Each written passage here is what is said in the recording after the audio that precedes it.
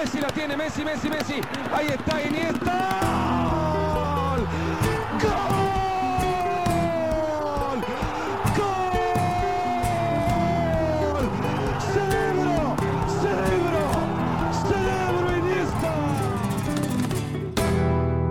Hey Koen. Dag Michael.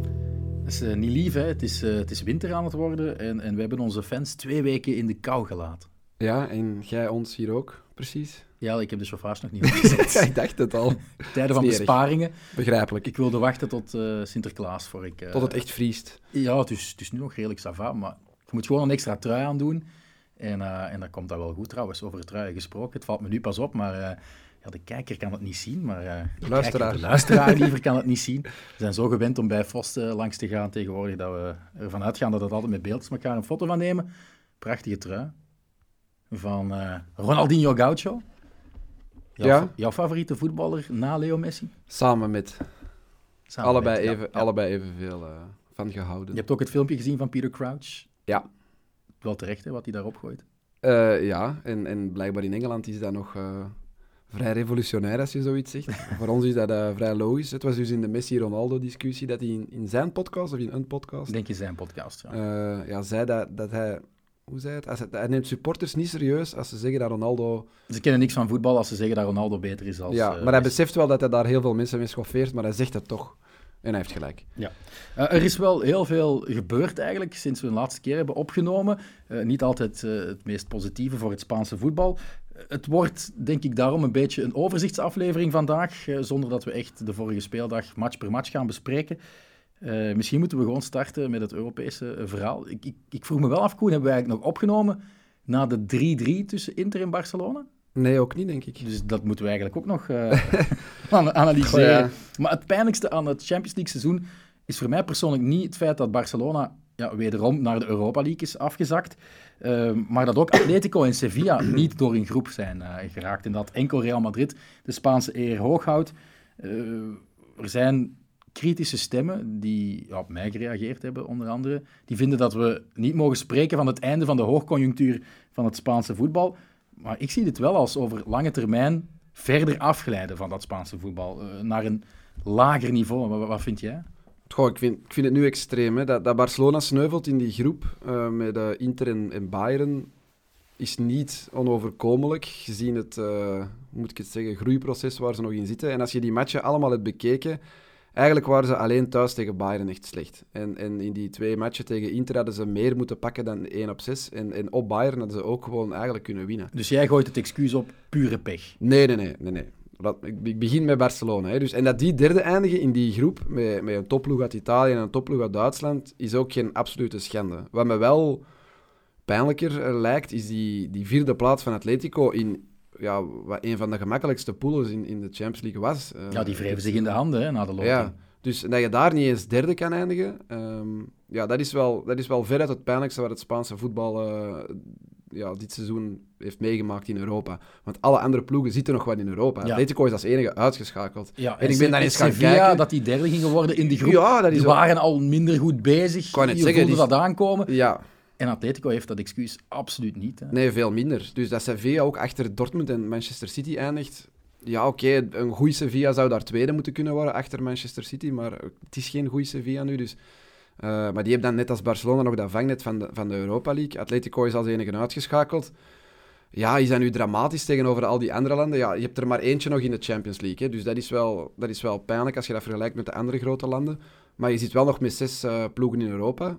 En alleen Italië en Engeland hebben nog 7 van de 7. Dus alleen die 2 hebben nog een ploeg meer. Dat is de silver lining, die Koen Frans... je kan ook veel punten pakken voor je coëfficiënt in die andere competities. Ja. Dus, maar langs de andere kant, het is maar de eerste keer sinds 1998 dat er 1 vertegenwoordiger is in de 8e finale van de Champions League. Ja, dat is denk ik een samenloop van omstandigheden. Nu, Atletico, sorry, dat had ik echt niet verwacht. Dat had ik in die groep niet zien aankomen. Barcelona en Sevilla, ja... Je haalde pech aan bij Barcelona, maar langs de andere kant, als Yannick Carrasco in die wedstrijd tegen Leverkusen de penalty niet mist in minuut 99, dan zijn ze er misschien nog wel bij. Dan hebben ze hoogstwaarschijnlijk Europa League en wie weet zelfs nog... Ja, en als je die match ook zag thuis tegen Club Brugge, met alle respect voor Club Brugge, Simon Mignolet houdt daar gewoon in zijn eentje de 0 op het bord. Hè. Laat die match 10 keer doorgaan en ik denk dat Atletico 8 keer wint.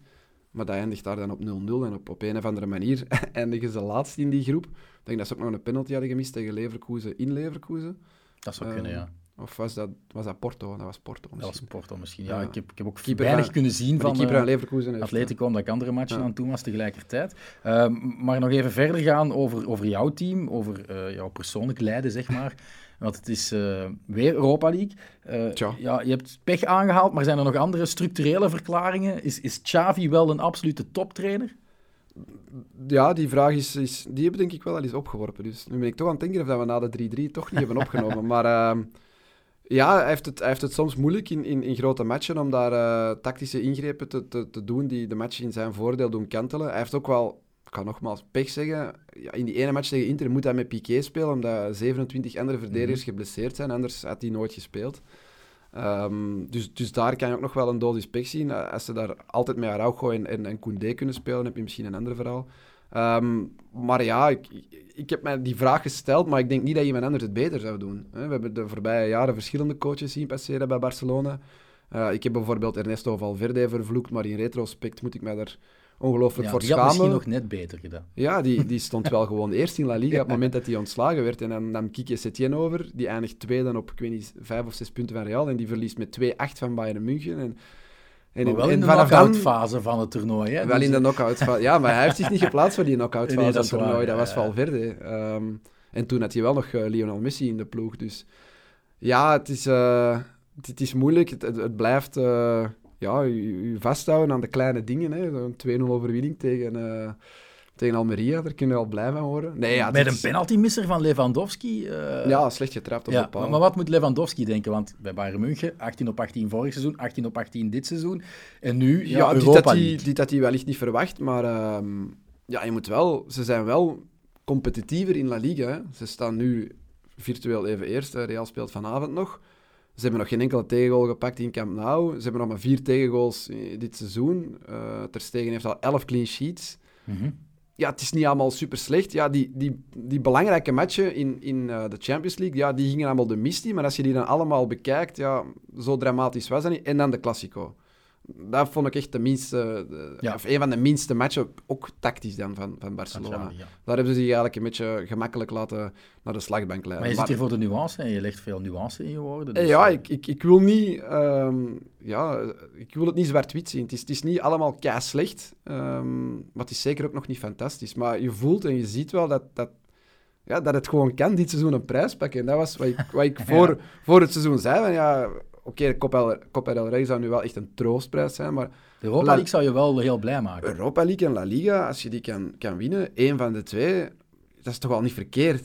Mhm. Als je ziet van waar de club komt en ja, hoe belangrijk het is dat je terug kunt aanknopen met successen, zou ik daar Is wel... Real Madrid nog een van de topfavorieten op? Nee, maar Champions dat waren ze vorig jaar ook niet en ze hebben de Champions League Ja, maar ik vind gewonnen. ze nog slechter Ja, acteren. ze Ze zijn zijn vooral kwetsbaarder achterin. Ik heb die match tegen Girona ook grote Ja, stukken gezien Girona was thuis. goed, hè. Ja, die echt goed. hadden gewoon kunnen winnen ook. Oké, de scheidsrechter was ook wel niet in het voordeel van Real Madrid, moeten we eerlijk over zijn in die match.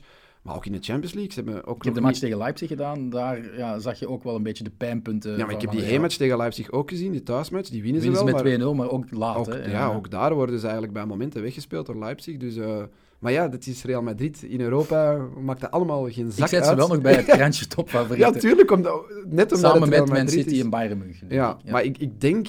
Maar dat dacht ik dus vorig jaar ook, en het is ook een paar keer gebeurd. Ja, over 2 matchen tegen een van die absolute topploegen, PSG, Bayern, City. Stijgen ze weer boven zichzelf uit. Ja, worden ze in principe minstens 1 van de 2 matchen Benzema weggespeeld. is wel minder, hè? Maar ja, Ja, dat heeft met dat dat WK te maken. Ik denk dat hij na het WK, als hij daar fit uitkomt, terug de oude Benzema Ik denk gaat dat we ook zijn. gewoon een nieuw seizoen krijgen na Ja. de winterstop. Dus dat is heel moeilijk om dat nu... Ze hebben alleszins... Dus we moeten het bij Barcelona niet zwart-wit bekijken, maar dus ook met Ja, het oog op de conjunctuur. Spanje, dat het niet goed doet in Europa, ook nuance tonen.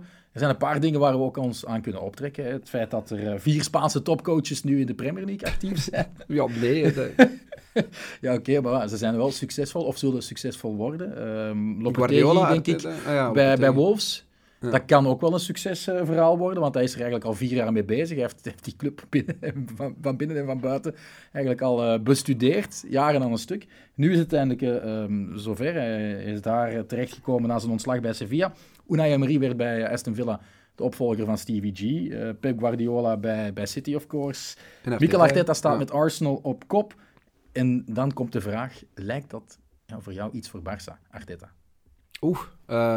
Want daar wordt ook over gespeculeerd. Maar daar werd toch in het begin een beetje mee gelachen bij Arsenal ook. Hè? Ook door die documentaire. door die documentaire en Ja. het feit dat ze op training You'll Never Walk Alone probeerden te emuleren met zo van die boksen op de pilaar. Ja. Ja, heel grappig. Om de sfeer van Anfield na te bootsen. Ik ben fan van Arsenal, maar ik ben nog altijd niet fan van de uitstraling van Arteta, de figuur Arteta. Ik hoor wel veel goede dingen nu over Arsenal dit seizoen. Ik heb ze Maar nog tactisch is hij wel goed. Hè? Ik bedoel, Ja. hij is goed voorbereid, zijn wedstrijdmanagement is goed en ze voetballen echt wel Maar fris. en hij doet het ook met relatief onbekende jongsters die hij gewoon in die ploeg smijt en laat spelen en laat renderen. Hè. William Saliba, ik heb er al een paar compilaties Die was van gezien. schitterend tegen Chelsea Martinelli is dit seizoen toch ook wel Ja. nog een stap hoger gegaan. Saka.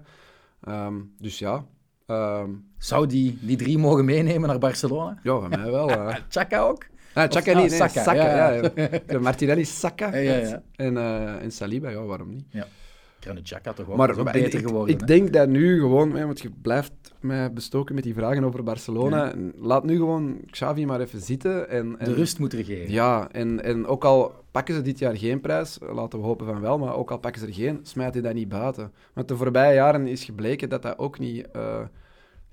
En je ziet ook al die andere trainers ontslagen bij al die andere clubs.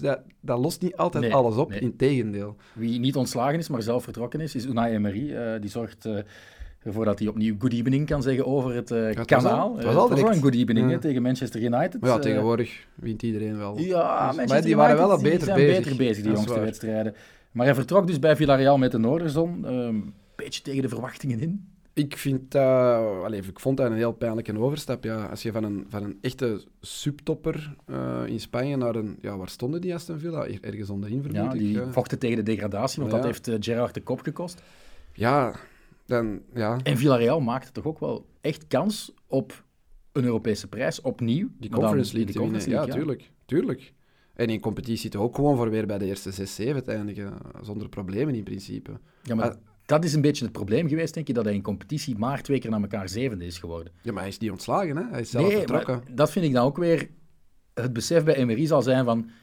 Dit is niet een kern waar ik op meerdere fronten mee kan strijden. En bij Aston Villa liever kan ik bouwen Tja. aan iets dat misschien binnen 2 jaar wel een... Maar die tijd krijg je succesvolle niet, hè? kern kan Hij moet zijn. nu die ploeg proberen redden en wat dan volgend jaar? Dan eindigt hij misschien 10e met Aston Villa. Ja. En Hij zal daarvoor wel meer verlaat je dan... verdienen, denk ik.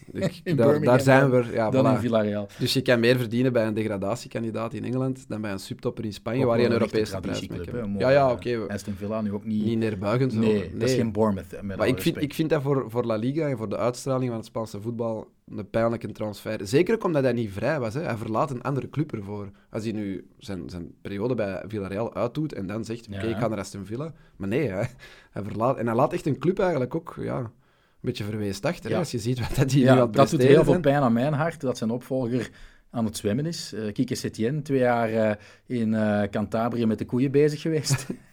Ja, ik had je echt niet meer terug verwacht in het profvoetbal, eerlijk gezegd. Jawel. Maar hoe oud is hij ook al? Die zal bijna 65 zijn of zo, denk ik. Blijf toch gewoon bij je Ancelotti koeien, doet ook man. nog mee, hè. Ja, oké, maar die heeft nooit zo 2 jaar koeien liggen melken. Hè. Dat is toch... Nee, maar Ik dacht bedoel, echt dat hij Setien eruit heeft was. wel bij Las Palmas en bij Betis wel de juiste dingen gedaan. En grootse dingen verwezenlijkt. Het zijn nu die 2 die bij Barcelona eigenlijk gekraakt zijn, die terug actief zijn Ja. in het... De ene met meer succes voorlopig dan de andere. Valverde, Valverde bij Atletico Club, dat is oké, hè. Ja, ze zijn als een komeet gestart aan het seizoen. Nu is er ook een klein beetje verval gekomen. Maar Villarreal, wat is het? 5 wedstrijden? 4. 4 wedstrijden, 1 gelijkspel, 3 nederlagen sinds dat... Hapoel Beersheva, 2-2, Ja. en dan 3 keer niet gescoord. En dat was blijkbaar al ontiegelijk lang geleden. Ja, maar in die wedstrijden wel telkens meer dan 75% balbezit, heel veel kansen.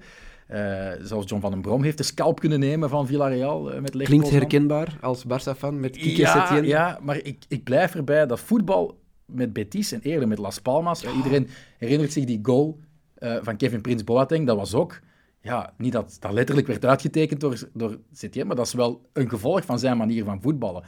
Collectief nadenken, versnellingen en af en toe is de genialiteit ook laten regeren. De 3-5 overwinning in El Gran Derby met Betis op bezoek bij Sevilla, ook met Setien. Dus dat zijn wel dingen die bij mij ervoor hebben gezorgd dat hij een soort miskend genie is. En dat is zwaar overdreven. Zwaar overdreven. Zoals Januzaj voor mij ook een miskend genie is.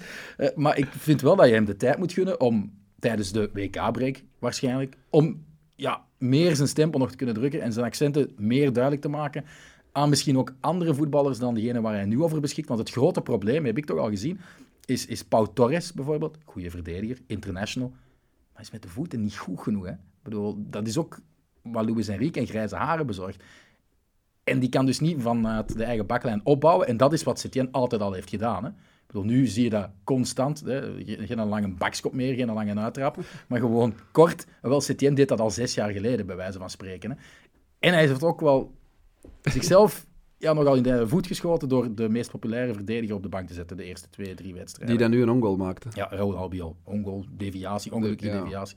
Maar dat denk ik dat kwaad bloed gezet heeft bij de supporters. En vandaar dat ze al maar ja, je kan niet aan het roepen zijn. Ja, dat wou ik net zeggen. Ze willen hem al buiten. De ploeg werd uitgejouwd na de match. 0-2 verloren thuis tegen Mallorca. Mallorca dan nog? Enfin.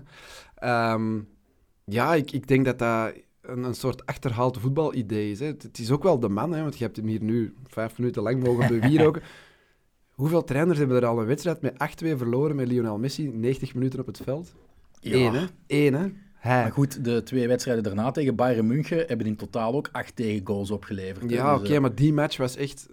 Dan mocht je nog de bal hebben en van achteruit willen opbouwen. Die match, er gaan ook fases zijn dat er gevoetbald wordt door Barcelona met lef, met durf, dat je tegenwoordig minder ziet in matchen van Barça. Zelfs in die 2-8 zijn er fases in die 2-8 waar Barcelona beter voetbal brengt dan nu onder Xavi. Vind ik, hè. Ja, maar ze verliezen niet 2-8. Nee, maar er zit een idee achter, er zit een soort romantische filosofie achter. Ze hadden nu kunnen winnen, hè, op Bayern dit seizoen, zonder Lionel Messi. Hè. Ze waren beter dan Bayern. Hè. Ja, de thuismatch niet, tegen Bayern, nee, daar hebben ze echt heel slecht gespeeld. Maar op Bayern, met die match onder Setien waren ze gewoon kansloos. Hè.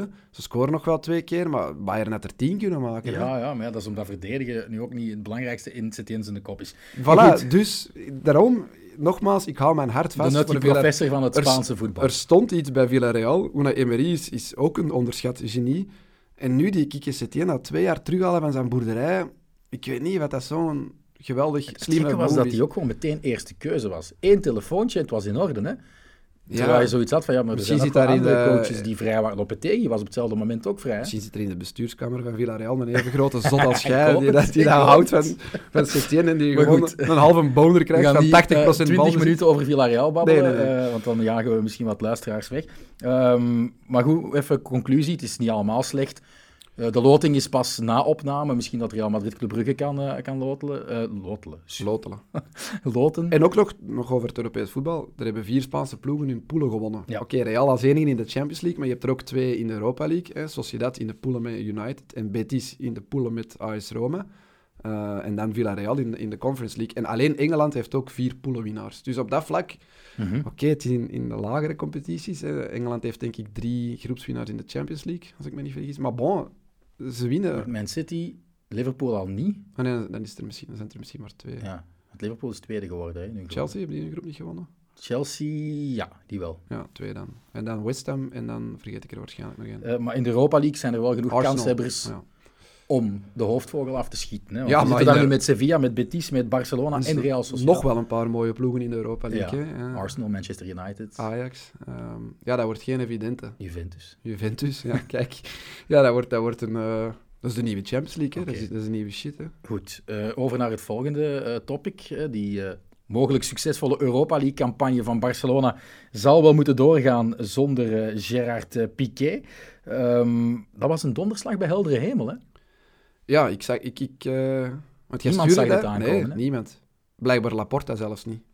Die wist het ook pas een paar minuten voordat die video werd gepost. En dan hebben ze s'avonds die video met de account van Barcelona ook maar gedeeld. De video die Piqué met zijn eigen marketingteam of zo had opgenomen. Ja, zat goed in elkaar. Ja, zat heel goed in elkaar. Traantje weggepinkt. Ja, en vooral zo een oud fotoalbum nog ergens teruggevonden onder het stof.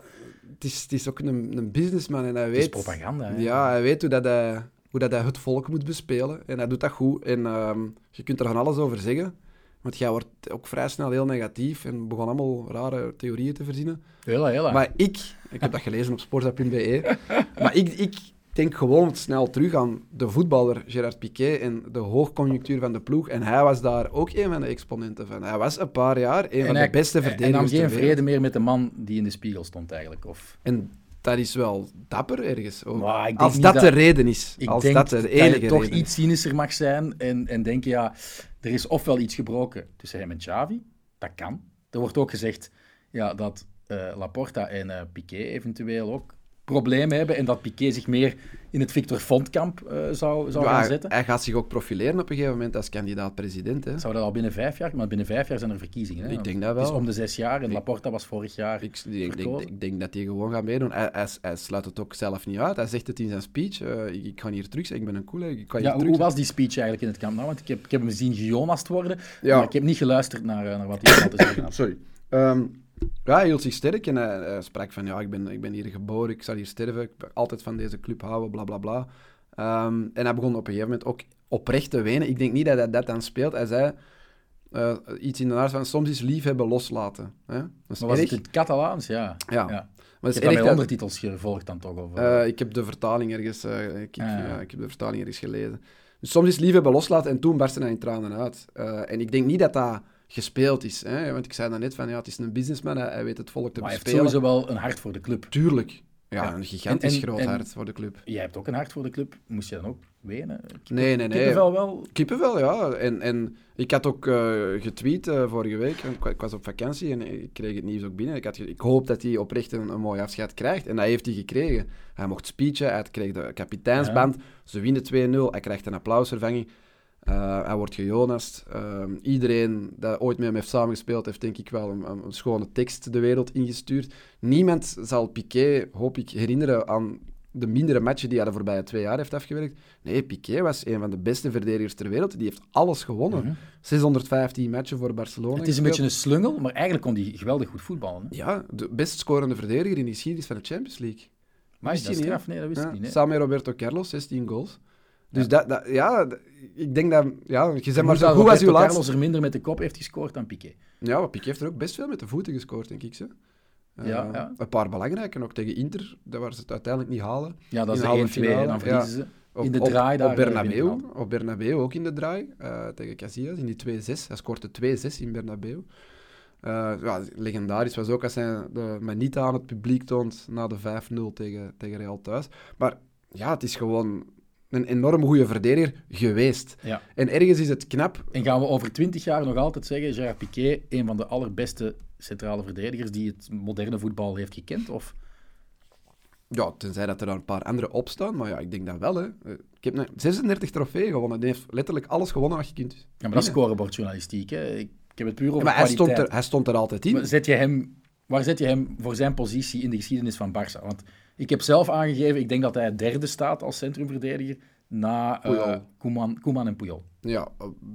Ja, Koeman heb ik niet bewust genoeg meegemaakt. Dus van de Ja, periode... eerste Champions League in de geschiedenis aan Barça bezorgd. De periode dat ik ze heb De gevolgd... man die geweldige vrije trappen scoorde. De Dus... periode dat ik ze heb gevolgd, is het gewoon 1 en 2, Puyol en Piqué. En je ik zet zie- Puyol wel boven Piqué. Ja, met hij nog net dat tikkeltje meer... Dat Strijd kapiteinsstrijd, getoond ja. heeft, ja. Piqué was een betere voetballer hè, dan Puyol. Ja, Puyol Veruit, was hè. geen goede voetballer. Nee. Dus eigenlijk is het een soort romantiek die ervoor zorgt dat je Puyol boven Piqué zegt. Want als je Ja, puur met dat een betere op basis leider was. van ja, zelfs defensieve kwaliteiten, denk ik ook. En Ja. voetballende kwaliteiten zou je voor Piqué kiezen. Ja, en zo hoop ik dat hij herinnerd wordt. Ja. Ik snap dat er wilde theorieën zijn. Ik ga er nog een paar de wereld in. Dus een van de theorieën is ook dat ze hebben met Drake moeten spelen. Voilà, Dat nu het Shakira gaat worden. Dat hij met zijn Dat hij dat ex-vrouw... niet zou willen. Hij, Ja, zegt, dat hij wil niet zou zich willen. daarvan besparen. Een andere theorie, die veel geretweet werd, maar dan door andere mensen al snel werd ontkend of werd bestempeld als fake news, is dat die ley de deportes, die Ja. sportwet, dat die zou verbieden dat je commerciële activiteiten combineert. Ja, het zou wel kunnen. Hè. Ja, maar die is net door de Senaat gegaan, of net door het congres, en moet nog naar de Senaat. Die gaat bijna Ja, goedgekeurd er worden. gaan ook nog wel amendementen aan worden gehangen. Dus, En dus ja, met al zijn belangen bij Rakuten en bij de Davis Cup en bij Andorra FC, zou dat en ook... bij de Supercoppa. Ik bedoel, En bij de ja. Supercoppa in Saudi-Arabië zou dat er ook kunnen voor mee... Allee, dat die anders toch een soort van boete of zou moeten betalen. Maar dan, dat kan ook... Hij staat nu €50 miljoen aan loon af, hè, dat hij nog moest krijgen. Maar Ongeveer. dat is dan weer propaganda, hè, om op een goed blaadje te staan bij de SOS. Ja, tuurlijk. Het is allemaal... Het is altijd en overal in zo'n club propaganda. Maar ik denk echt oprecht dat hij gewoon zoiets heeft van ik ben niet meer goed genoeg. En dat heeft hij een paar jaar geleden ook al gezegd. En als er anderen beter zijn, dan hoef ik hier niet meer te zijn. En hij Er heeft zijn nu... er duidelijk andere Ja, beter. en hij heeft Xavi alleen nog... was en ook hij niet heeft... te beroerd om dat duidelijk te maken. Dat was in het begin van het seizoen super duidelijk. Ja. Als iedereen fit is, speelt Piqué niet. Nooit. Dan mag je al blij zijn dat hij bij de selectie zit. Maar ja, ze waren niet allemaal fit. Hè. Ze waren om de beurten geblesseerd. Op een gegeven moment waren er denk ik 3 centrale verdedigers geblesseerd. Moest hij toch nog opdraven. Bleek dat hij tekort kwam. Vooral dan in die Duidelijk, ene match ja, tegen tegen Inter. Inter, Ja. En ja, heeft hij dat zelf ook wel door. Van, oh shit. En als ik hier dan blijf doorgaan, ja, gaat mijn ster tanende zijn. En ga ik zeker niet meer terug Maar dan kunnen ga je keren. echt uit van een zeer nuchter eigenbeeld van Ja. Gerard Piqué. Dat Ja. lijkt me wel straf, hoor. Ja, ik ken die Ik bedoel, niet die persoonlijk. staat hè. misschien gewoon op 's morgens en denkt, ik ben hier de man, ik zal het eens even bewijzen op training of in een wedstrijd. Maar dat moet je toch... Nee, die heeft er nu toch door dat dat niet is. Hij moet ook keihard beseft hebben dat hij niet meer de beste Is het nu verdediger eigenlijk echt gedaan of doet hij nog mee tegen Osasuna? Want dat was nooit Ja, heel ik denk dat duidelijk. dat nog altijd niet helemaal duidelijk is. Ik denk dat het gedaan is, hè. Dus dat hij niet in de selectie zal zitten voor Nee, die maar het is midweekwedstrijd. beker en nog wel een Liga-match van het Ja. weekend, zeker. Nee, ik denk niet dat hij nog gaat spelen. Het is eerst midweek, hè, en dan is beker. Nee, omgedraaid, Nee. denk ik. Ja? Want ik doe Mallorca tegen Atletico op woensdag en Ja. de beker, de Copa del Rey, zit niet in de portefeuille van de rechten van Eleven, dus en dat is Er woensdag. zijn daar nog 2 competitiematchen. Nee, het is 1 beker en 1 competitiematch. Oké. Maar even checken. Maar ik denk dat niet alle topploegen beker moeten spelen. Kan dat? Even checken. Geen idee. Ja, dan... Ah ja, het is morgen competitie en dan van het weekend... Ah nee, het is morgen de laatste match van Barcelona. Voor Barcelona Ja, wel, die ja. spelen, ja. Maar voor de andere lager gerangschikte eerste klassers is er nog een bekermatch. Ik denk dat Sevilla bijvoorbeeld zondag nog in actie treedt. Zwat. Misschien moeten we over naar... ja, we hebben het over Barcelona gehad. Misschien over mijn ploeg dan, over Atletico. Dat Betis. Ja, ik heb er 2. Hè. Ja. Maar Betis, daar zou ik liever Ja, over babbelen dan over Atletico. Want het verval van Atletico is Ook pijnlijk, hè? zeer pijnlijk, zeer duidelijk. Ze hebben weer puntenverlies geleden. João Felix scoort een mooie goal. Als invaller. Als invaller scoorde dan in de La Liga-wedstrijd daarvoor tegen Cadiz. Ook 2 goals, maar dat was niet voldoende voor zelfs maar 1 punt. En er is ruis. Hè. Er is duidelijk ruis op de relatie tussen João Felix en El Cholo. Maar misschien moeten we eerst nog eens wat dieper ingaan op de situatie van Simeone. Want ik heb het gevoel dat dit het seizoen te veel is. En ik denk niet dat ik alleen sta. Was dat vorig seizoen al niet? Dat was dan zo'n post-titelseizoen. Ah, wel, Dan geef je hem nog zo wat respijt. Maar nu, ja... Ik denk dat hij had moeten stoppen aan die titel. Want wat had hij nog kunnen winnen? De Champions League. Maar als je eerlijk bent, dat kon niet meer. Ze zijn er al zoveel dichtbij geweest. Ja, maar dat is ook al alweer even geleden. Hè? Ja, maar ik bedoel, zelfs een Die kwartfinale. finales, Was ja. er eigenlijk dicht bij een halve finale zijn. Manchester City. Ja. Het had dat ook gekund op een heel lelijke manier. Zeer zeker, maar het had gekund. Ja. Maar eigenlijk was er al wel een soort gevoel van... Dit is het einde van een tijdperk. Er moet iets veranderen in het jaar dat ze naar de titel gaan. Dus in dat coronaseizoen was het eigenlijk... Ja, de kans om de titel te pakken het seizoen ervoor. Waar ook Barça en Real veel steken lieten vallen. En Atletico er niet van had geprofiteerd. Sevilla trouwens ook. En dan bij wonder, want het was echt wel bij wonder, doet Real en Barça net hetzelfde seizoen erop en wint Atletico wel de titel.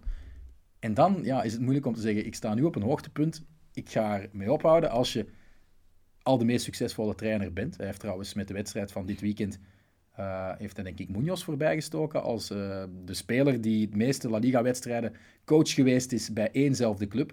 En Munoz was de succestrainer van Di Stefano en Puskas in de jaren 50 en 60 bij Real. Dus hij heeft wel continuïteit. Longevity zeggen ze in het Engels. Dat is toch de langzittende coach in Europa? Ja, het is ook de best betaalde coach in Europa. Maar voor mij is het nu echt wel... Ja, nee, het punt van twijfel, hè, dus als je naar een berg kijkt, je gaat met zekerheid naar de ene kant en twijfel naar de andere. Wel, ze zijn nu over de top en nu gaan we met twijfel naar anderen toe. Jij denkt dat ze langzaamaan verder gaan wegzakken? Ja, met de opvolger van Simeone zal het ook nooit zo goed doen. Hè. Daar moeten we eerlijk in zijn. Maar ik heb wel het gevoel dat ook de supporters steeds meer datzelfde gevoel beginnen te krijgen. Nu in de wedstrijd tegen Espanyol, pas na 15 minuten de harde kern, de Frente Atletico, die het stadion binnenkwam. Weliswaar onder luid gefluit en boegeroep van de rest van de supporters, die dat niet de manier van supporteren vinden van Atletico. Vinden ze in Brussel wel trouwens, want Anderlecht heeft eigenlijk een beetje op dat vlak de toon gezet dit seizoen. We gaan nog een verschil in Maleize bij Anderlecht en het Ja, Atletico. zeker. Maar het is denk ik gewoon een soort modeverschijnsel bij de fans. Samen met pyrotechnics Ja. krijg je dat dus, zo stil protest. Ze hebben dan ook niet meer gezongen voor hun ploeg. Maar eigenlijk zou dat protest meer gegaan zijn richting het bestuur, Gil en Cerezo, dan echt richting El Cholo. Maar als je echt tussen de lijnen leest, zijn ze hem ook beu. Hè? Bedoel, want het is ook wel zijn manier van voetballen, zijn rigoureus denken van het moet met strijd, met harde duels, met eerst en 0 verdedigen, dat blijft er wel te veel in zitten. En je had in dat kampioenenseizoen met een ontluikende samenwerking tussen Suarez en Felix wel het gevoel dat er eventueel iets zou veranderen, maar 2 jaar verder is dat gevoel Terug naar compleet, af, is terug dat naar compleet af. weg. Dus, Ja, het is altijd lastig. Hè? Als je zo lang ergens zit en het gevoel is er dat je niet meer naar boven gaat, maar langzaamaan naar beneden, dan moet je ergens, denk ik... Ze gaan hem ook nooit ontslaan, denk ik, maar je moet ergens op een gegeven moment... ze kunnen hem wel vragen om een stap opzij te zetten. Ja, dan zal hij dat wel doen, denk ik. Daar zal hij niet te beroerd voor zijn. Maar ja, dat is altijd moeilijk, omdat...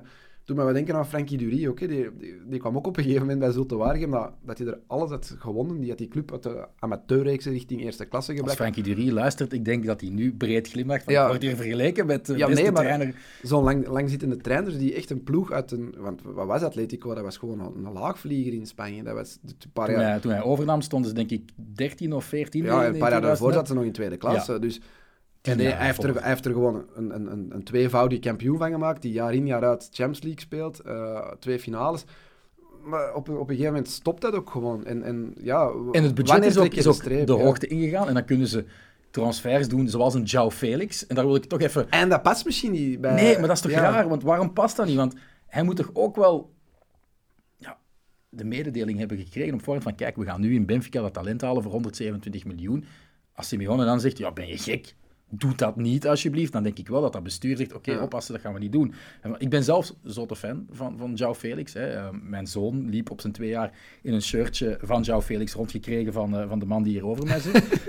Maar ja, dat is toch gewoon ontzettend negatief voor die club en het spel van Atletico, dat die in botsing zijn geraakt met elkaar. Ja, als dan die ene mega super aankoop, ja, dat dan niet matcht met die trainer. Maar Simeone is dan ook te trots om zo te denken van, ja, oké, als die er slecht doet op training, I don't give a shit. Hè. Ik bedoel, ik zet die toch er gewoon op, omdat hij het verschil kan maken. En veel meer dan een Carrasco en een Griezmann, eerlijk gezegd. Hij heeft ook gewoon meer talent, denk ik. Ja, dat is zo'n ongebreidelde jongen die je gewoon de bal moet geven en laat hem het maar op intuïtie doen. Maar dat zit er niet in bij Simeone. Nee, voilà, dat past denk ik niet in dat systeem. En dat is nu al 3 jaar dat een soort moeizame samenwerking is. Want dit seizoen, ik heb nog eens gecheckt voordat we gingen opnemen, hij heeft minder... hij zit vaker op de bank dan dat hij in de basis staat. Ja. Voor een speler die zoveel heeft gekost en zoveel talent heeft. De Champions League ook amper meegedaan. En het ook laat zien als hij dan wel speelt. Maar ja, het is lastig. Ja, kijk, ze staan nog altijd derde. Oké, ze zijn nu voor de eerste keer echt vroeg uitgeschakeld Europees. Wellicht gaan ze wel gewoon weer Champions League halen via de competitie. Ze staan derde met evenveel punten als Betis, zeker. Hè? Ja, 24, ja. Ja. En ja, de kloof met Osasuna en Sociedad, de 5 en de 6, is niet zo groot. Maar in principe moeten ze nog bij die eerste 4 eindigen. Maar ja, wat zijn de ambities van Atletico nog? Wat wil Simeone daar nog uithalen? Wat wil die club nog uit Simeone halen? Ja, ik zie ze niet in staat om de titel te winnen, eigenlijk. Omdat ze zouden kunnen profiteren van het feit dat ze maar op 1 domein nog actief zijn. Maar ik denk, en ik waarschuw u, als Atletico-liefhebber, de periode die gaat volgen op Simeone gaat nog veel zwaarder zijn. Ja, dat zal misschien zelfs eens een seizoen à 8e la Valencia of zo. zijn Ja, of zo. ik denk dat wel, ja. Dat zou best kunnen, ja. Want die continuïteit van toch wel altijd in die top 4 te eindigen... Maar wat mij dan wel gelukkig zou stemmen, is dan dat er zo'n Rodrigo Riquelme, zo dat type, of zelfs de jongste zoon van Simeone, wel zijn minuten krijgt, wel niet uitgeleend moet worden om te schitteren bij Atletico. En als ze dan pas 10e zijn... Ja, de jeugd de kans geven, zoals voilà. Barcelona. Ja. Maar Barcelona is tegenwoordig aangekocht, die jeugd. Hè. Oh, Pablo Torre scoort dan tegen Victoria Pilsen, Ja. maar dat is eigenlijk ook een boer uit Cantabria. Ik wou nog een paar dingen wel aanhalen over Atletico, want we hebben het over Simeone gehad, maar inderdaad, dat bestuur heeft ook wel een verantwoordelijkheid, want een Engelstalige journalist legde op Twitter de pijnlijke vergelijking op van Atletico heeft wel iets te gemakkelijk misschien wel hun 2 grootste talenten als centrale middenvelders verkocht, niet voor een appel en een ei, want Thomas Partey leverde 50 miljoen op bij Arsenal, maar op dat moment is Arsenal geen betere ploeg dan Atletico. Nee. En Rodri Ja, die hebben ze met 20 miljoen euro of 40 miljoen euro winst kunnen verkopen nadat ze hem hebben teruggehaald bij Villarreal. Die speelt wel de pannen van het dak bij Manchester City. Maar je denkt dan, ja, Atletico is altijd wel een club geweest die genoodzaakt is geweest om aan de grotere clubs, de rijkere clubs, door te verkopen. Maar dan dezelfde week dat die tweet verschijnt, lees je ook in de lokale Forbes dat de meest gestegen rijke lui in Spanje, dus degenen die de grootste stappen voorwaarts hebben gemaakt qua eigen financiën en eigen vermogen, zijn toevallig de CEO en de voorzitter van Atletico Madrid, Gil en Cerezo. Dat stinkt. Ja, maar dan heb ik zoiets van, maar als die dan toch zo stinkend rijk zijn, waarom kunnen die net iets meer investeren in sterkhouders? Want het is niet dat Atletico na João Felix per se nog giga veel centen op tafel heeft gegooid. Nee. Ze hebben zelfs bij Barcelona gaan leuren om Griezmann wat goedkoper los te weken. Ja, wat hebben ze nog gehad van echt dure vogels? Niks, hè? De Paul, maar dat was ook niet... Dat was ook geen 70 miljoen, hè? Nee, dat doen ze niet, hè? Alleen Lemar, Felix, en dat is dan ook weer al fout uitgedraaid. Ja. Dat is de enige waar ze nog 75 miljoen voor hebben neergeteld. Goed. 2 vraagjes nog om dit hoofdstuk af te sluiten. Haalt Atletico na hun mislukkingen van de voorbije weken de top 4? Je denkt dus Ja, wel. dat denk ik wel. Ja, en zie je Simeone het seizoen uitdoen? Dat denk ik ook, ja. En is hij er volgend seizoen dan ook? Dat denk ik niet. Dat denkt hij niet. Nee, Maar we hebben al een paar keer wel op deze situatie uitgekomen. Hè? Dat je zou denken, hij gaat naar Inter, hij gaat naar Lazio, waar hij wil zeer graag in de Serie A ook werken. Daar ben ik van overtuigd. Ik denk dat hij nu ook tijdens die lange break met dat WK, gaat hij toch wel eens bij zichzelf te raden gaan en een evaluatie maken. En ik denk dat hij gaat moeten concluderen dat er echt geen eer en glorie niet meer te rapen valt bij Atletico. Ik hoop dat hij dat beseft. Want er hangt ook wel altijd zo'n soort wolk boven hem, een donkere wolk. Alle criticasters zeggen, het is toch onmogelijk dat hij de best verdienende coach is ter wereld, want met dat soort voetbal en kan hij het ook ergens anders? Of heeft hij alleen maar deze manier van spelen met dan spelers die hij helemaal geboetseerd heeft naar zijn visie toe?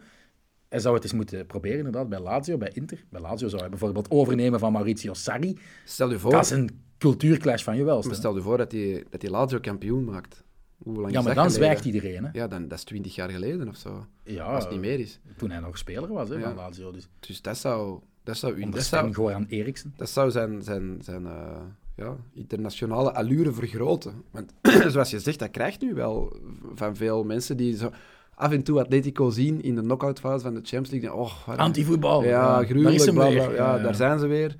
Maar Atletico was wel ook meer dan dat onder Simeone. Anders wordt je ook geen 2 keer kampioen van Spanje en haalt je geen finales. Maar ja, het is een moeilijk verhaal. Ja. Daar zullen we het op houden. Maar hij krijgt wel veel geduld van zijn bestuur. Bij Elche hebben ze net iets minder, geduld. Dat is ook ergens logisch natuurlijk. Ja, ze hebben daar begin oktober Francisco Rodriguez op straat gezet. En dan haalde de Argentijnse baas van Elche zijn halve landgenoot Jorge Almiron maar terug, die al 2 jaar eerder te min bent. Vorig jaar ontslagen. Nee, 2020, 2021. 2 seizoenen geleden, ja. Werd te min bevonden. Nu heeft hij 26 dagen zijn tweede ambtstermijn mogen beleven. 5 wedstrijden aan het hoofd gestaan van de club. Opnieuw kunnen beschikken. Moet Hernan Losada eens niet zijn cv insturen naar... Ik zal het eens naar een WhatsApp, ja. Maar ja, daar valt ook nog weinig glorie. Allee, de kloof is toch al wel redelijk groot, hè. 7 punten op de voorlaatste. Maar dat is een beetje het zelfs niet te halen, denk ik. Als je die ploeg wat beter laat voetballen en dan het seizoen erop in de Segunda Division het uitstekend doet, dan kan je ook wel glorie halen, denk ik, met Elche. Het zou kunnen, ja. Maar ik weet niet wat hij daarop zit te wachten. We kunnen het hem eens voorstellen. Voilà. Okay. Kunnen de makelaar van Losada Nog één thema dat we willen aansnijden in deze 7e aflevering van het 4e seizoen van Croqueta. En dat is El Gran Derby. Hè. Er was een heetgebakerde affiche op zondagavond in het Benito Villamarín. Sevilla kwam op bezoek bij stadsgenoot Betis. 13 punten tussen de 2 teams in het klassement. Het grootste verschil in het voordeel van Betis sinds 1997, toen Sevilla 20e werd en zakte naar de Segunda. Koen, voor we het over de rode kaarten, discutabele fases gaan hebben, eerst eens even over de tifo. Dat is wel schitterend, hè? Ja, je hebt die doorgestuurd en ontleed voor mij. Want je moet wel ik de heb ook wel hulp geschiedenis gekregen, want ik was er de laatste keer dat ze in het Benito Villamarín tegen elkaar speelden. Ik was buiten het stadion. Het was 2 keer dat ze speelden eigenlijk, in 2 dagen. Ja, de tweede dag was ik er niet. Dat was ook zonder supporters. Maar het was daar wel een verwijzing naar. Hè. Het was knap gemaakt. Er stond escape room op. Het stadion werd voorgesteld als een spelletje escape room voor Sevilla. We zien ook Monchi zonder zijn goochelaarshoed, want die ligt achter hem. We zien een PVC-buis liggen. Een Copa del Rey trofee. Wat stond er nog? Een klok waarop prijkte 38 minuten 36 seconden. Pinocchio, een huilend Sevilla-jongetje ook. Dus even de context geven, want dat is wel nodig. Dus het gaat allemaal over de laatste ontmoeting tussen deze twee teams in het Benito Villamarín, in de Copa del Rey, die volledig uit de hand liep, waarbij een Betis-supporter dus een PVC-buis, gooide vanuit de tribunes richting Juan Jordán. Ja, Jordan stond erop. Ja, Michael Jordan was ik nog vergeten te zeggen. Het shirt van Michael Jordan ging daar. Ik denk, wat was dat nu? Ja, dan viel mijn frank wel, Juan Jordán, Jordan. Maar die was dus geraakt door een projectiel. Niet zo heel hard geraakt, want ik heb die wedstrijd echt gewoon nog eens herbekeken. En dat zette veel kwaad bloed ook bij Betis en bij de Betis-fans, want die wedstrijd werd gestaakt, werd de dag erna dan wel nog eens opnieuw gespeeld.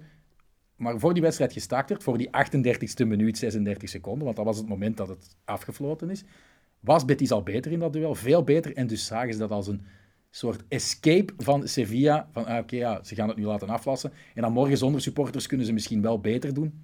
Niet gebeurd. Ze zijn bedrogen daar uitgekomen. Ja, de Copa del Rey trofee, die werd dan uiteindelijk later in die campagne gewonnen door Betis. En dan had je het huilend Sevilla-jongetje, dat hoeft geen uitleg, want het zijn blijters volgens de fans van Betis.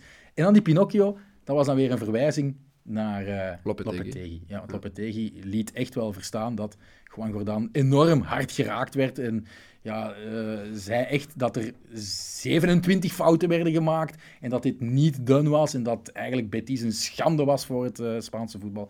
En ze zijn dat dus niet vergeten. Maar het heeft hem wel geen overwinning opgeleverd, want slechts 1-1. Lange uitleg over een tifo. Ja, wel een leuke tifo. Ik vind het wel leuk als ze zo origineel... Misschien moeten we die even delen straks. Ja, ik ga hem zeker online gooien. Ja. Maar de wedstrijd zelf, want jij hebt hem wel kunnen zien. Want ik heb hem integraal bekeken, veel voetbal was er niet, hè? Nee. Ik heb al een heel lange samenvatting gezien. Tot aan de rode kaart vond ik eigenlijk dat het vrij gelijk opgaand was. Je had niet door dat Betis vierde stond en Sevilla op 2 na laatste. Hoewel Betis wel de kansen kreeg, zeg maar. Maar dan vanaf die ene tackle is het eigenlijk een beetje ontspoord.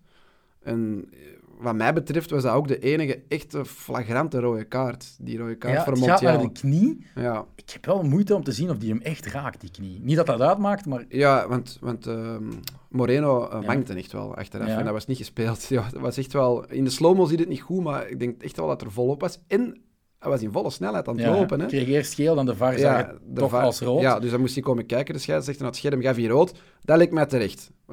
Montiel vond dat niet terecht, want die werd woest. Ja, en dan heeft er nog iemand een gele kaart gekregen. Acuna trekt hij dan weg en krijgt dan geel. Dat vond ik heel bizar. Omdat hij waarschijnlijk iets had gezegd nog of zo. Ja, maar hij zorgt er eigenlijk voor dat die medemaat van hem de scheidsrechter niet meer aanvalt. Dus, maar vanaf dat moment, want ik denk tot aan die rode kaart, was het best fair. Mm-hmm. Ik denk dat er ook niet zoveel fouten waren. Ik denk dat er nog geen gele kaart was getrokken.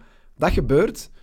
Ja, die van Sevilla vinden aan een onterechte rode kaart. En vanaf dat moment vind ik dat de scheidsrechter en de VAR een beetje die match verliezen. En dan krijgt Betis 2 rode kaarten die je wel echt discutabel kunt noemen. Die van Fekir was wel echt hard op het gezicht van. Ja, maar dat was een zwaaiende arm. Dat was geen bewuste elleboog. Iglesias vond ik eigenlijk ook wel... Ja, dat was knullig. Dat is ook niet bedoeld om iemand te kwetsen. Dat maakt niet uit. Want, neem nu de wedstrijd Eupen Standaard. Ik weet niet of je die al gezien hebt. Van dit weekend. Nee, heb ik niet gezien. Daar worden ook 2 rode kaarten op die Borja Iglesias manier getrokken. Zinkernagel rateert zijn controle, wil dan nog typisch een 50-50 challenge aangaan om die bal terug te pakken, maar belandt op het kuitbeen van Rune Paashuizen. En in de tweede helft Jérôme Deom bij Fossi van Standaard. Er zijn ook namen van spelers die ik niet ken. Belgen die het voetbal volgen zullen die wel kennen, denk ik. De Nederlandse luisteraars misschien net iets minder, maar die Deom komt in de tweede helft per ongeluk, na een sliding tackle die hij ondergaat, maar vol met de stuts op dat been van de liggende speler.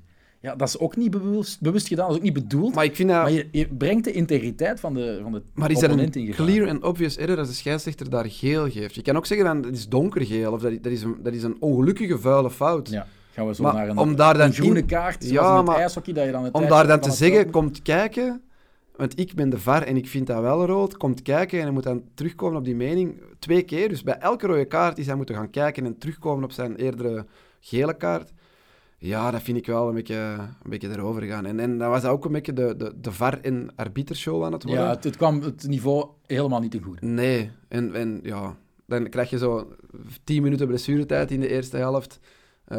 Veel frustratie, veel ook snel getrokken gele kaarten ineens dan. En ja, ik denk dat al die spelers achteraf zoiets hadden van fuck, deze was echt allemaal niet nodig en niet leuk. Ja. Maar dat krijg je wel, denk ik, zelfs met een minder strenge scheidsrechter automatisch in duels. Ja, want ik denk als je daar geen rode kaarten trekt voor Betis, wat volgens mij had je kunt, want hij trekt 2 keer geel, dan is hij heb je een andere tweede helft ook. En, Vooral Fekir, die was ook kwaad, hè, want die had echt het gevoel en ja, ik maak die hier rukt toch zich los, maar dan... Ja, maar rukt zich elleboog los, ja. Is wel echt recht in dat gezicht van Papa. Maar kijk, dat kan, hè. Dat je ongelukkig iemand in het gezicht raakt. Dat was absoluut geen intentie om een elleboog te geven aan Papu Gomez. Dus dat mag ook geen factor zijn in Nee, in maar beslissing. sowieso heeft het niveau van de wedstrijd, van de derby, naar beneden gehaald. Ja. Nog even over de eerste goal, die een pakje minder mooi was dan de tweede. Die Zeer goal, ongelukkig. Ja, dat had je dan ook nog in de eerste helft. Dus dan de rechtsback krijgt rood. Sampaoli haalt dan Rafa Mir eraf en brengt Jesus Navas voor terug naar rechtsback te zetten. Wat ook al zo wat raar was, want dan gaat hij zonder spits spelen. En dan de minuut na die wissel scoort uw nieuwe rechtsback dan de meest knullige ongoal dat je maar kunt inbeelden. Ja, kon er wel weinig aan doen. Ja, ik wou zeggen, knullig is niet ongelukkig, want hij kon er heel weinig aan doen. Hij heeft nog altijd niet gescoord tegen Betis. En hij is de recordhouder in de derbies. Evenaard, blijkbaar. Ja, maar 24. Hij heeft er 24 gespeeld, had nog nooit gescoord tegen Betis. Hij scoort nu in een derby tegen zijn eigen team. Dus dat was zeer ongelukkig. En ja, op dat moment dacht je van, ja, nu is het klaar. Dat was ook zo typisch Sevilla dit seizoen. Alles zit dan tegen. Hè? Je pakt dan die rode kaart. Als je invaller, de klappen al vallen. Voilà. Je invaller scoort dan. Hè? Dat is dan Jesus Navas, die scoort dan die ongoal. Maar ja, dan kreeg Fekir voor de rust nog rood en dan kantelde die match weer. En dan toen Borja Iglesias rood kreeg, had je wel weer een heel ander gegeven, 9-10. En nam Sevilla dan over? Ja, Sevilla nam dan over, zonder echt grote kansen af te dwingen. Tot dan Nemanja Goudelje nog eens zijn raket boven haalde, zoals een paar weken geleden. Nee, tegen Mallorca, ja. Deze was wel mooi. Nog straffer, ja. En dan kon een hat-trick kunnen scoren, Goudelje. Want dan doet hij het nog eens.